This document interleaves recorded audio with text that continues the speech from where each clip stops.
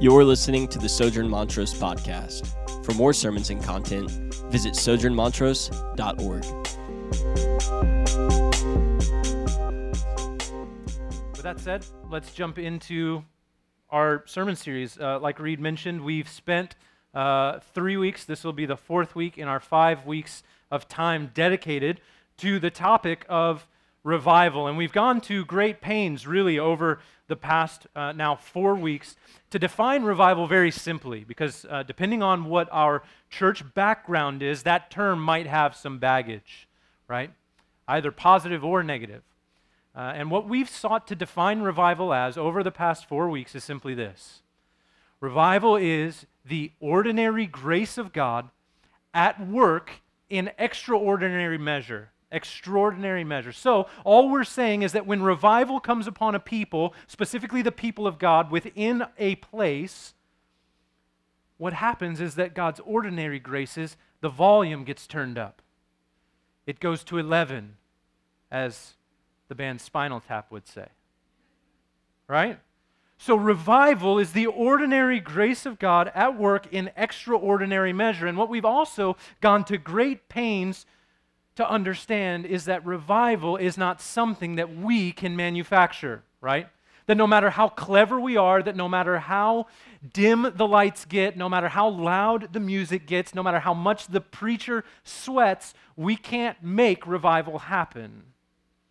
And so we've said there's a big difference between a revival that is worked up by our hands and a revival that is prayed down by God's Spirit.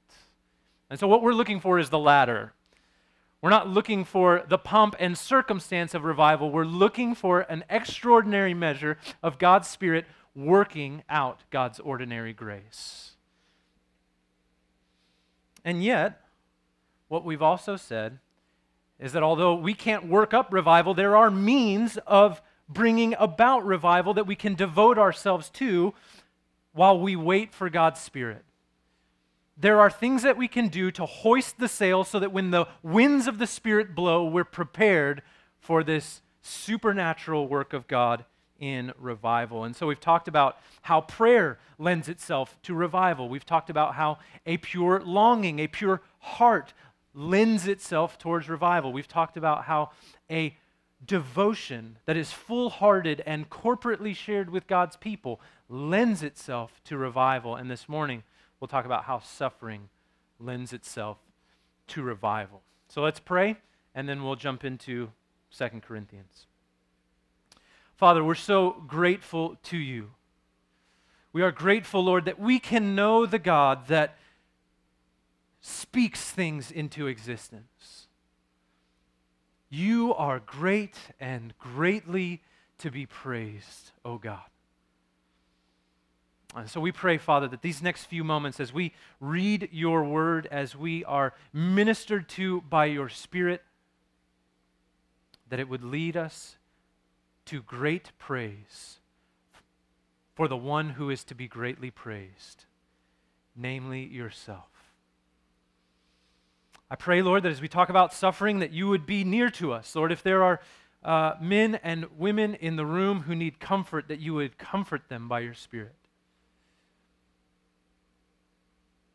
And Lord, that you would counsel us on what it means to suffer well. It's in Jesus' name we pray. Amen.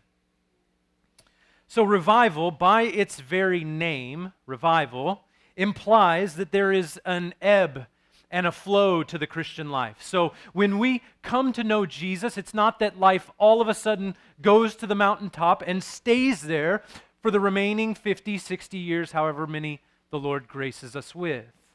But rather that life following Jesus is more abundant, meaning that there are greater highs and lower lows in following Jesus. And so we expect and we pray for times, periods of revival. Revival is not normative in the Christian life.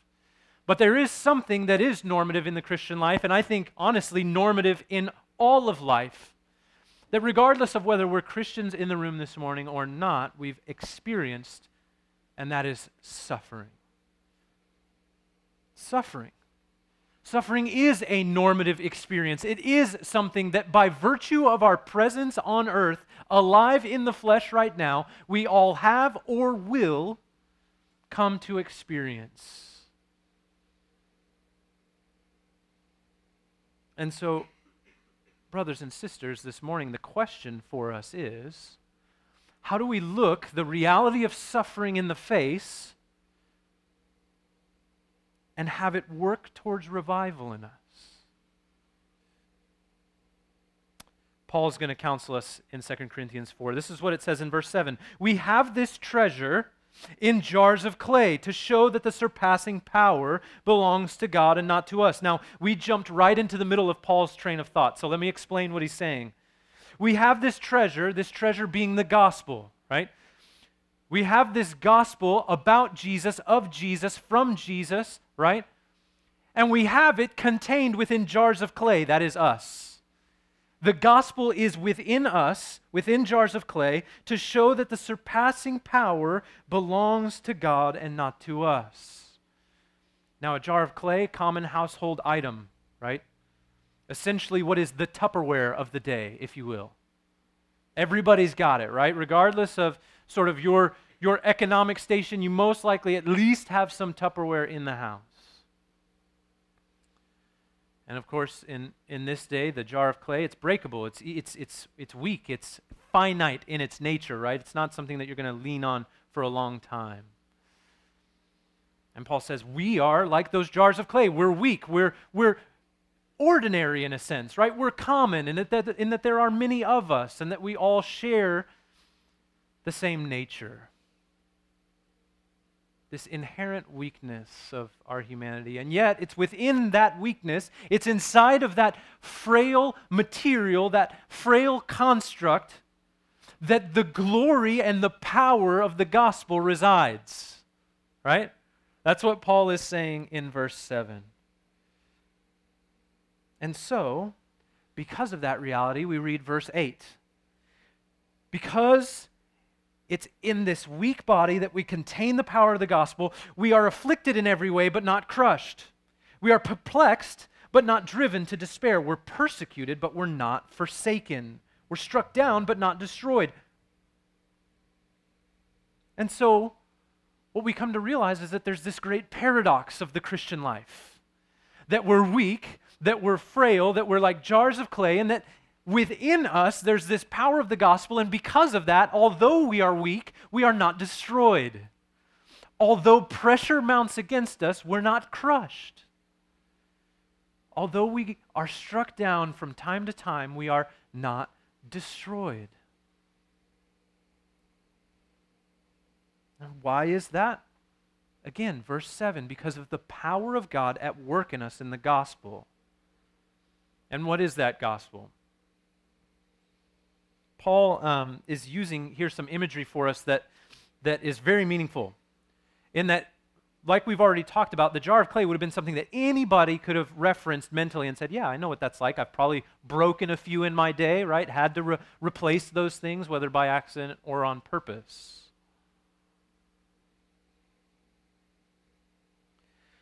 But here's what we need to know a little bit more about this situation, in that there's books in the Old Testament where we have all kinds of different rules, right? A lot of them that most of us probably skipped reading.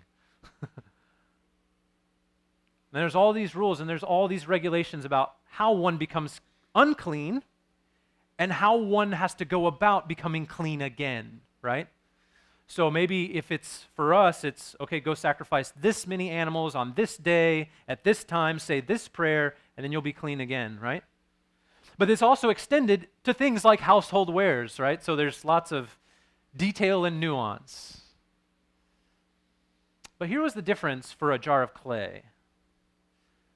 A jar of clay, there was no Dawn, there was no dishwasher to put it in. There was nothing that you could do to make a jar of clay clean once it had become unclean. And so the counsel of Leviticus is to smash it. You destroy it. And you go make or purchase a new one. That's the only remedy there is for the unclean jar of clay. Now, why does that matter, right? We're getting into some details here that if we're not careful, our eyes might glaze over. But it's a detail that is so important.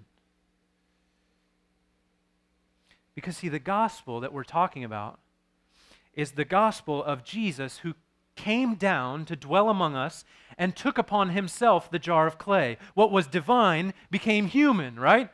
That nature that you and I share that is weak and that is frail and that is feeble, Jesus took upon himself the jar of clay.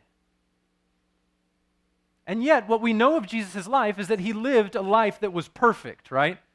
Perfect according to the law, utterly above reproach. There was nothing for which he could be condemned. There was no instance, no moment in which the jar of clay Jesus was made to be unclean. And yet, we see that he is crushed, shattered in his crucifixion and in his death. And the reason for that is because in the moment on the cross, there is a beautiful exchange that takes place where the cleanliness of Jesus is transferred to his unclean people, you and I, and where the uncleanness of myself and of us, both individually and corporately, gets transferred upon Jesus. And so in that moment, Jesus becomes unclean, not with his sin, but with ours. And the jar of clay is broken because it is unclean. And this is precisely why Paul uses this imagery here. It's because of Jesus becoming unclean that we're now clean jars of clay that not only will not be destroyed, but cannot be destroyed because we can never be made unclean again. And so that's why Paul says there are many things that might come upon us. There are lots of things that might exert pressure upon us, brothers and sisters, but there is nothing that can make us unclean again because Jesus was made unclean for us. We're still fit for use in the household of God. You know that piece of Tupperware that gets spaghetti sauce in it and you just throw it away, right? Because it's gross. It's always going to be red forever. There's no point. Jesus cleans that out. And so we're still fit for use. In fact, Paul argues that we're even more fit for use now because of our feebleness and our frailty. It's the power of God that's on display, not our own power, not our own ability to muster the strength to walk through suffering. And so, brothers and sisters, we can expect suffering because it's a natural consequence of life in this broken world. We can expect it without fearing it. Because no matter what comes to us, we may be pressed, but we won't be crushed. We may be struck down, but we will not be destroyed. It's the sanctifying, preserving, saving power of the gospel that keeps fragile clay jars from being crushed in spite of the pressure. And so here's the question. If Jesus suffered in our place, if that's the gospel, why do we still have to suffer? I know it's a question I've asked. I'm assuming most of us have asked it at one point or another. 2 Corinthians continues to give us answers. Verse 10 says this. I'm going to take the last half of verse 9. We're struck down, but we're not destroyed. Verse 10, always carrying in the body of the death of Jesus, so that the life of Jesus may also be manifested in our bodies. For we who live are always being given over to death for Jesus' sake, so that the life of Jesus may also be manifested in our mortal flesh. And so, Christians, we suffer now because the life of Jesus is still being lived in and through us. It's an aspect of our union with Christ. And in that sense, it is encouraging that we walk through it.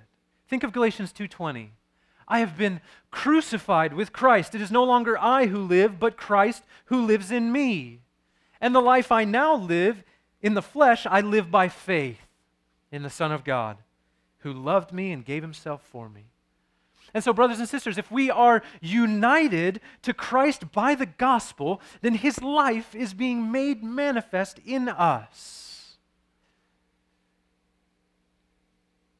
And so our sufferings are not haphazard. They're not something that Jesus looks at and goes, oh, oops. But rather, they're part of the divine plan for the glory of God being made known through his people. They're part of the divine plan of the life of Jesus being made manifest through his people. It remains God's plan that through the frail and feeble jar of clay, the surpassing power would be shown to belong to God.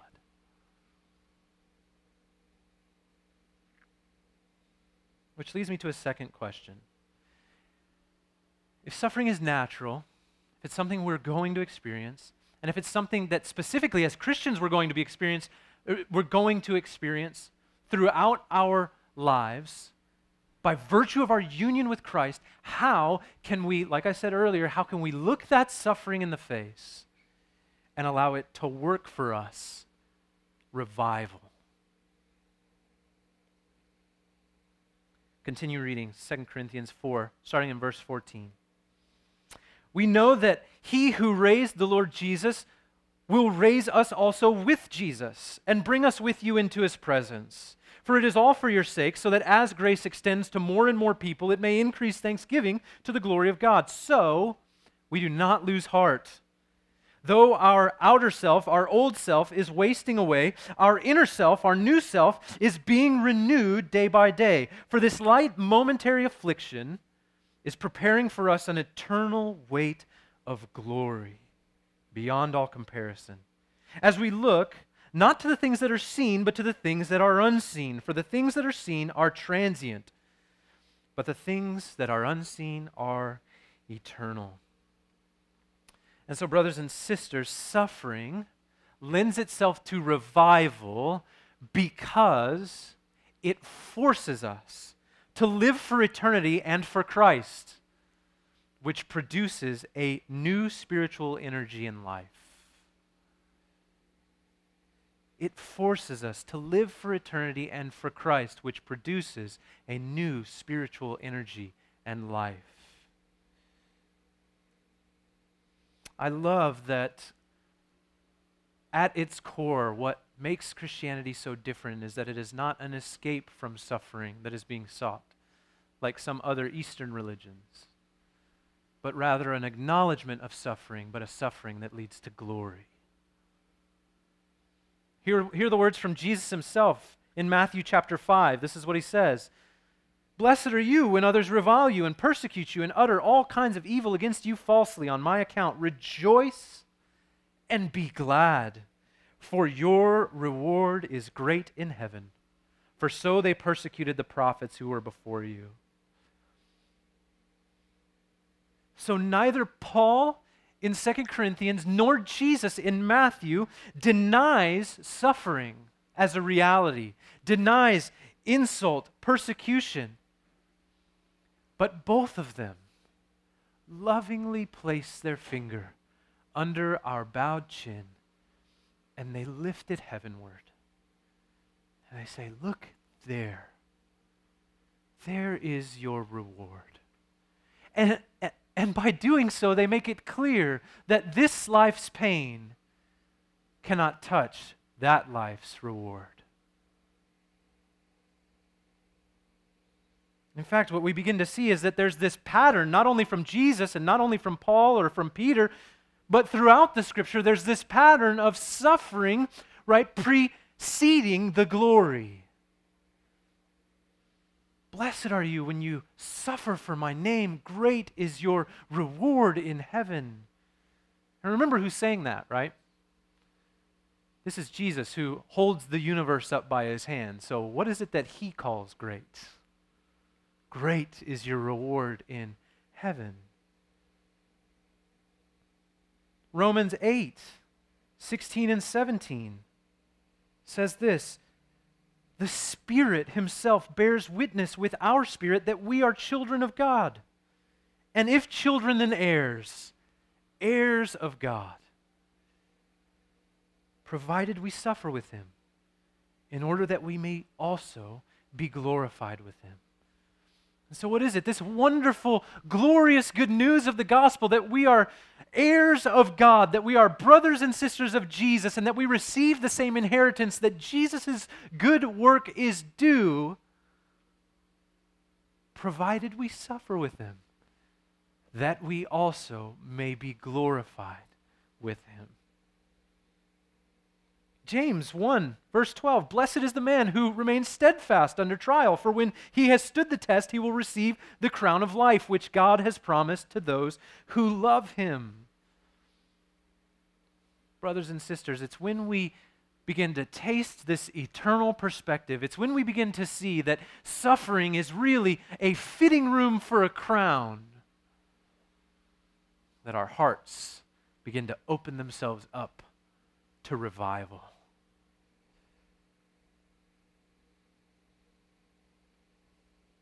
And so, if we're going to suffer, that's going to happen, generally because we're human, but specifically because we're followers of Jesus, and if it's that suffering that is drawing us into glory, if it's that suffering that is preparing for us an eternal weight of glory, way more majestic than we can imagine, then how can we suffer well? And that's where we're going to spend the rest of our time this morning, answering that question, how can we suffer well? I'm going to give you 5 things, and there's sort of some points underneath it, so it's going to get complex, but if you just get the 5 things, I think it'll be good.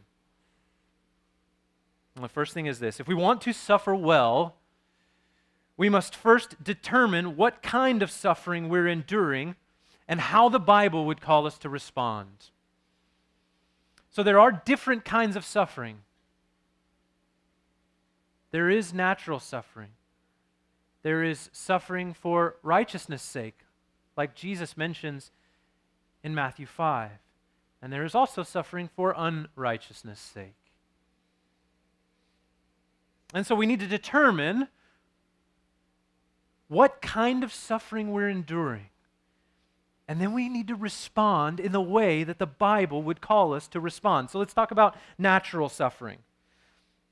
Suffering that comes purely as a part of being part of a fallen world. Romans 8 continues to encourage us. It says in verse 22, for we know that the whole creation has been groaning together in the pains of childbirth until now. And not only the creation, but we ourselves who have the first fruits of the Spirit, groan inwardly as we wait eagerly for our adoption as sons and daughters, the redemption of our bodies. And so maybe this morning, brother or sister, you are sick. You feel the frailty of the jar of clay. You are weary, mentally in distress, fatigued, emotionally spent, as a consequence of belonging to a broken world. What does the Bible call us to do in response? Look to your adoption. Look to the fact that you are not an orphan, that you are not alone, and that these things in your life have a sunset date. And that it's not only you that's groaning. It is your fellow brothers and sisters. Indeed, it is the whole creation that longs for that day to appear. Let that cultivate in you an eternal perspective. What if you're suffering for unrighteousness? 1 Peter chapter 2, verse 20 says this, What credit is it if when you sin and are beaten for it, you endure? What credit is it to you if you sin and suffer for it? Pretty logical question to ask, right? Peter essentially is saying that it's of no credit to you. You're suffering for something that essentially has been brought upon you by yourself. It's a consequence of your action. Here's what I love about the gospel. Is that for many of us, we hear that and we go, oh man, I wasn't expecting to come to church today and feel guilty. And yet that guilt, that suffering and that shame that we experience is not meant to drive us away from God. On the contrary, it's the kindness of the Lord that leads us to what? Repentance. And so, brothers and sisters, this morning, if you're suffering for unrighteousness' sake, because that sin that you've kept hidden is eating you alive, or because that sin that you've kept hidden is now revealed to people that you didn't want it to be revealed to, repent and believe. Because the Bible tells us that if you confess your sin, that He is faithful and just to forgive you. And not just forgive, but cleanse of all unrighteousness. Brother and sister, you are the clean jar of clay in Christ. And so repent and believe. The latter half of that verse in 1 Peter says this, but if when you do good and suffer for it you endure, this is a gracious thing in the sight of God. So if you are suffering for righteousness' sake, on the other hand, right, receive it with gladness. Receive it as though it's from the Lord Himself, and look to Him for the reward. So if we're suffering for righteousness, we rejoice and we devote ourselves more fully to God, because as Jesus said in Matthew 5, our reward is great in heaven.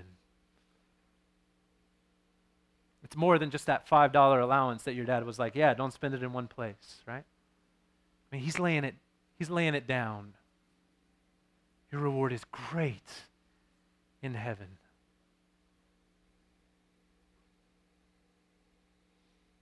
So the first thing we do is we determine what kind of suffering that we're enduring and how the Bible would call us to respond. The second thing we do is we remember the goal of our suffering, that there is something in mind, that our suffering is not meaningless. We've already established that by this point. But brothers and sisters, there is one of three things that God is up to in you if you're suffering. If you're a Christian in the room this morning and you're suffering, God is doing one of three things. He is either testing your faith, developing your perseverance, or He's perfecting you. Right? 1 Peter 1, 6 through 7, we read it a few moments ago. In this you rejoice, though now for a little while, if necessary, you've been grieved by various trials, so that the tested genuineness of your faith, more precious than gold that perishes, though it is tested by fire, may be found to result in praise and glory and honor at the revelation of Jesus Christ. If you are in any way suffering and still believing this morning, then God is assuring you that your faith is real.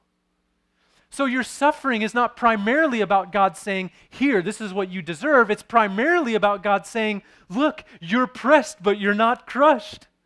You're struck down, but you're not destroyed. He's giving you a more perfect praise, right? That's what it says.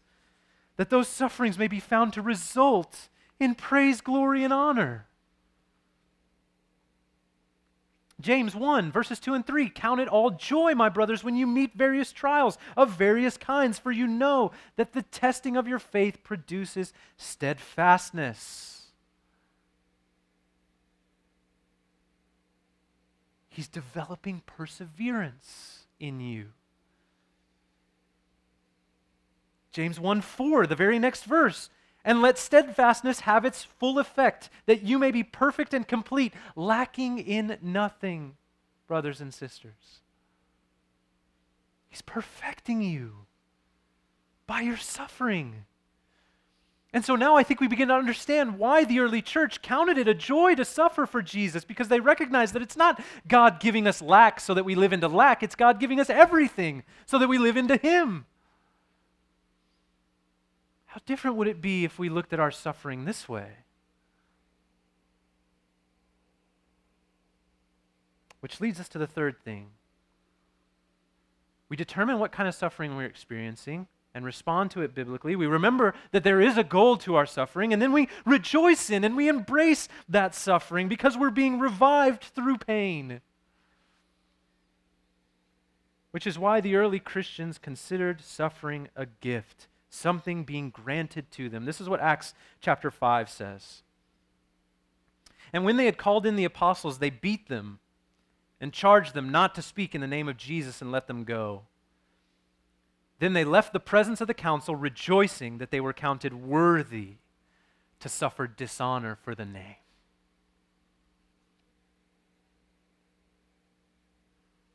Rejoice and be glad. Great is your reward in heaven.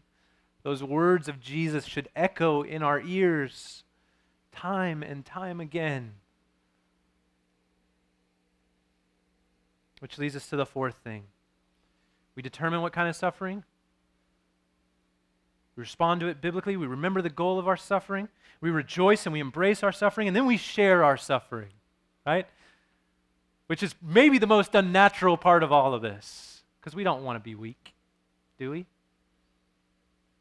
Some of us spend hours in CrossFit gyms trying to prove otherwise.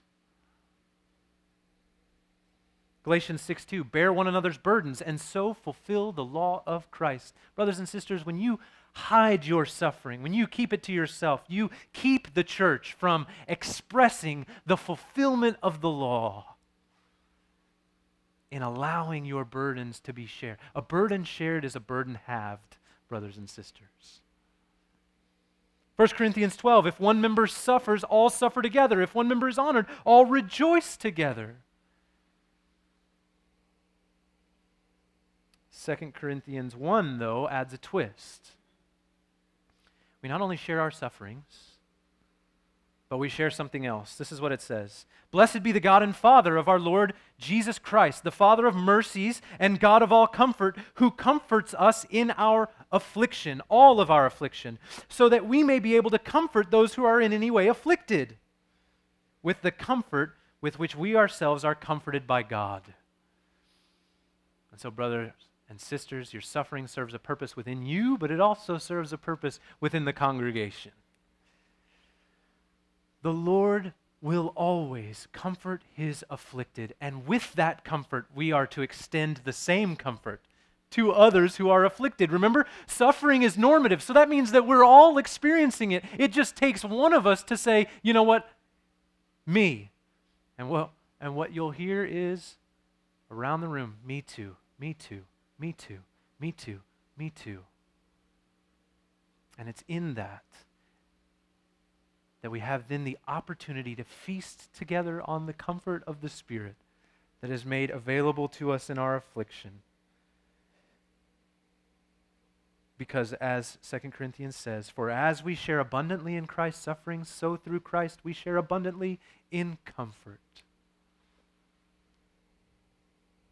And so we share our sufferings, which leads us to the final thing, our sufferings and our comfort. And the final thing is this. We take heart. Nothing too magical about it. We take heart. We are strong and of good courage, as the word would say, because Jesus says this to us in his gospel, right? The Gospel of John says, I have said these things to you that in me you may have peace. In the world you will have tribulation, but take heart, I have overcome the world.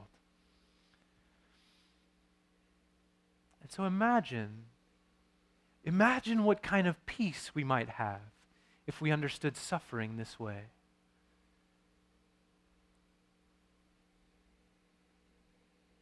Because the peace that Jesus has come to bring is not a peace that comes because of an absence of suffering. Rather, it's a peace that expresses itself all the more clearly in the presence of suffering. Why? Because he has overcome the world. And so although suffering is normative in this world, the reality is that Jesus, in his broken body of flesh, in his victorious rising from the grave, in adopting us as his sons and daughters to enter into his kingdom by his grace, he has overcome this world and he's making it new. And so we, with the whole creation, groan inwardly, longing for that day, knowing that it will in fact come because we have a God who is faithful, whose decrees come to pass.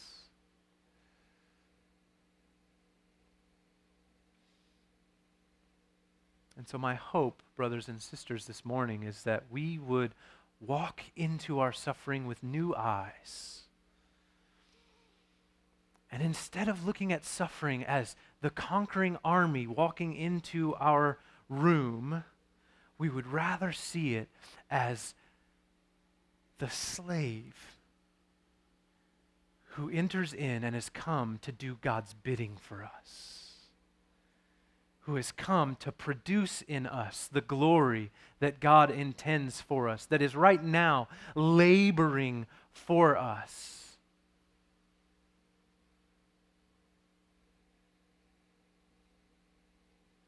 And that we would see that God does not, in any way, shape, or form, waste the suffering of his saints. There is an eternal weight of glory that is waiting for us. Rejoice and be glad. Let's pray. Father, thank you so much for this morning. I pray, Lord, that if we are in the room this morning and we are suffering, Lord, that you would encourage. Lord, that if we're Christians this morning, that you would remind us that there is a time and a day coming when that suffering will no longer be present. Lord, when you will wipe the very tears from our eyes, where you will remove every sickness and ailment, and death will be no more. And that would stir in us a pure longing that would express itself in a full-hearted devotion and a willingness to suffer and suffer well.